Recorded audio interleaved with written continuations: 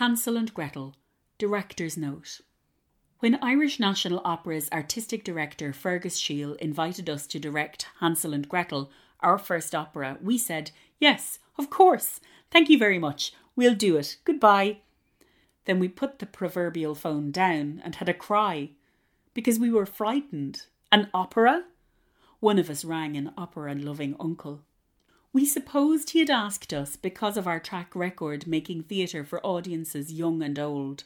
Also, music is integral to our work, usually original and often performed live.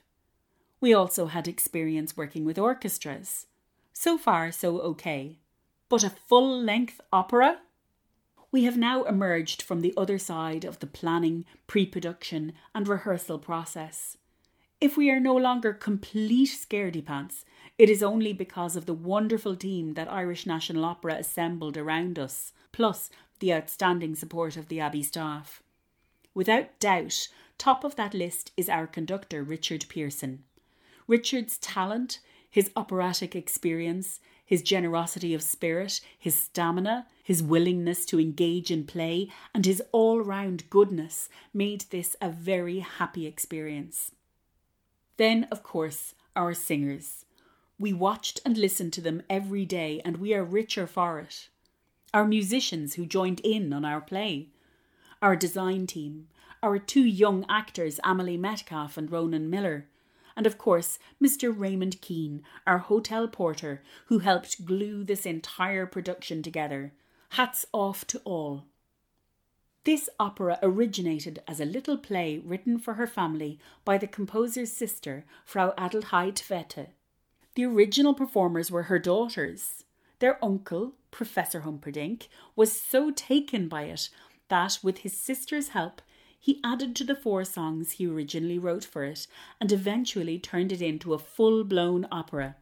Keep a keen eye on children's playmaking. Masterpieces may be brewing. And keep an ear open for Humperdinck's use of children's nursery rhymes. Greedy little mousie who's nibbling at my housie may remind us of Ring Around a Rosie. It was a mark of his humour and his treatment of the darker forces within the tale that Humperdinck put such a tune into the mouth of the witch at her first appearance, a moment of terror in the play. Indeed, the witch's music in this opera has befuddled both of us directors. If we are honest, it annoyed us at first, especially when compared to the gorgeously lush tunes of other characters. But then, a witch is neither a sweet child nor a good fairy. We also comforted ourselves with the thought that the composer wished not to terrify his audience. He was also creating a musical portrait of a shapeshifter, mercurial and unpredictable. There is only one thing scarier than a witch: an unpredictable witch. One of the driving principles behind our work is to strive not to cause our audience undue anxiety. Yet here we are, potentially causing great anxiety by moving from the traditional forest setting to a hotel. Why the move? Firstly, because when the idea to set it in a hotel came along, we just couldn't let go of it. Ideas are precious, even the bad ones. Secondly, we were reluctant to embrace the traditional version with all its potential for tweeness. And lastly, because we have heard all too often the line that the original tales were so very cruel, bleak and impoverished. But, someone shouts, that was because times were different then, weren't they? It depends on your perspective. Do we really need to conjure an imagined path through medieval woods to see the brutality of the Grimm's world? Open your front door and then, dare we say it, open your eyes. Times are still hard. Children grow up in confined spaces, eat their dinner off streets paved with gold, and spiral downwards while the wickedly rich cook their books. Plus ça change.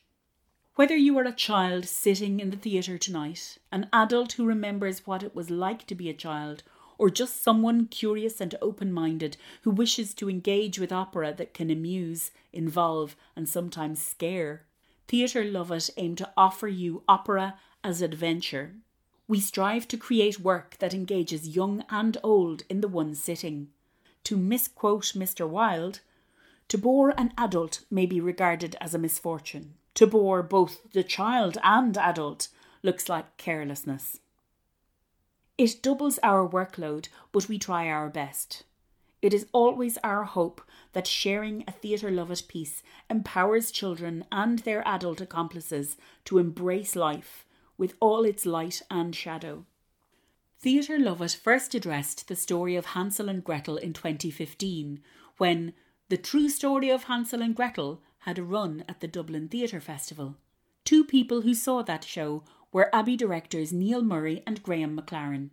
They have been supporters of our work since, and have in the past invited two of our shows, They Called Her Vivaldi and Frankenstein, onto the Peacock stage. We are proud that, along with this being our debut main stage show at the Abbey, our National Theatre has a place for work conceived, designed and specifically directed to engage both young and old, in the one sitting, and an opera at that. This note was written by directors Muireann Aherne and Louis Lovett.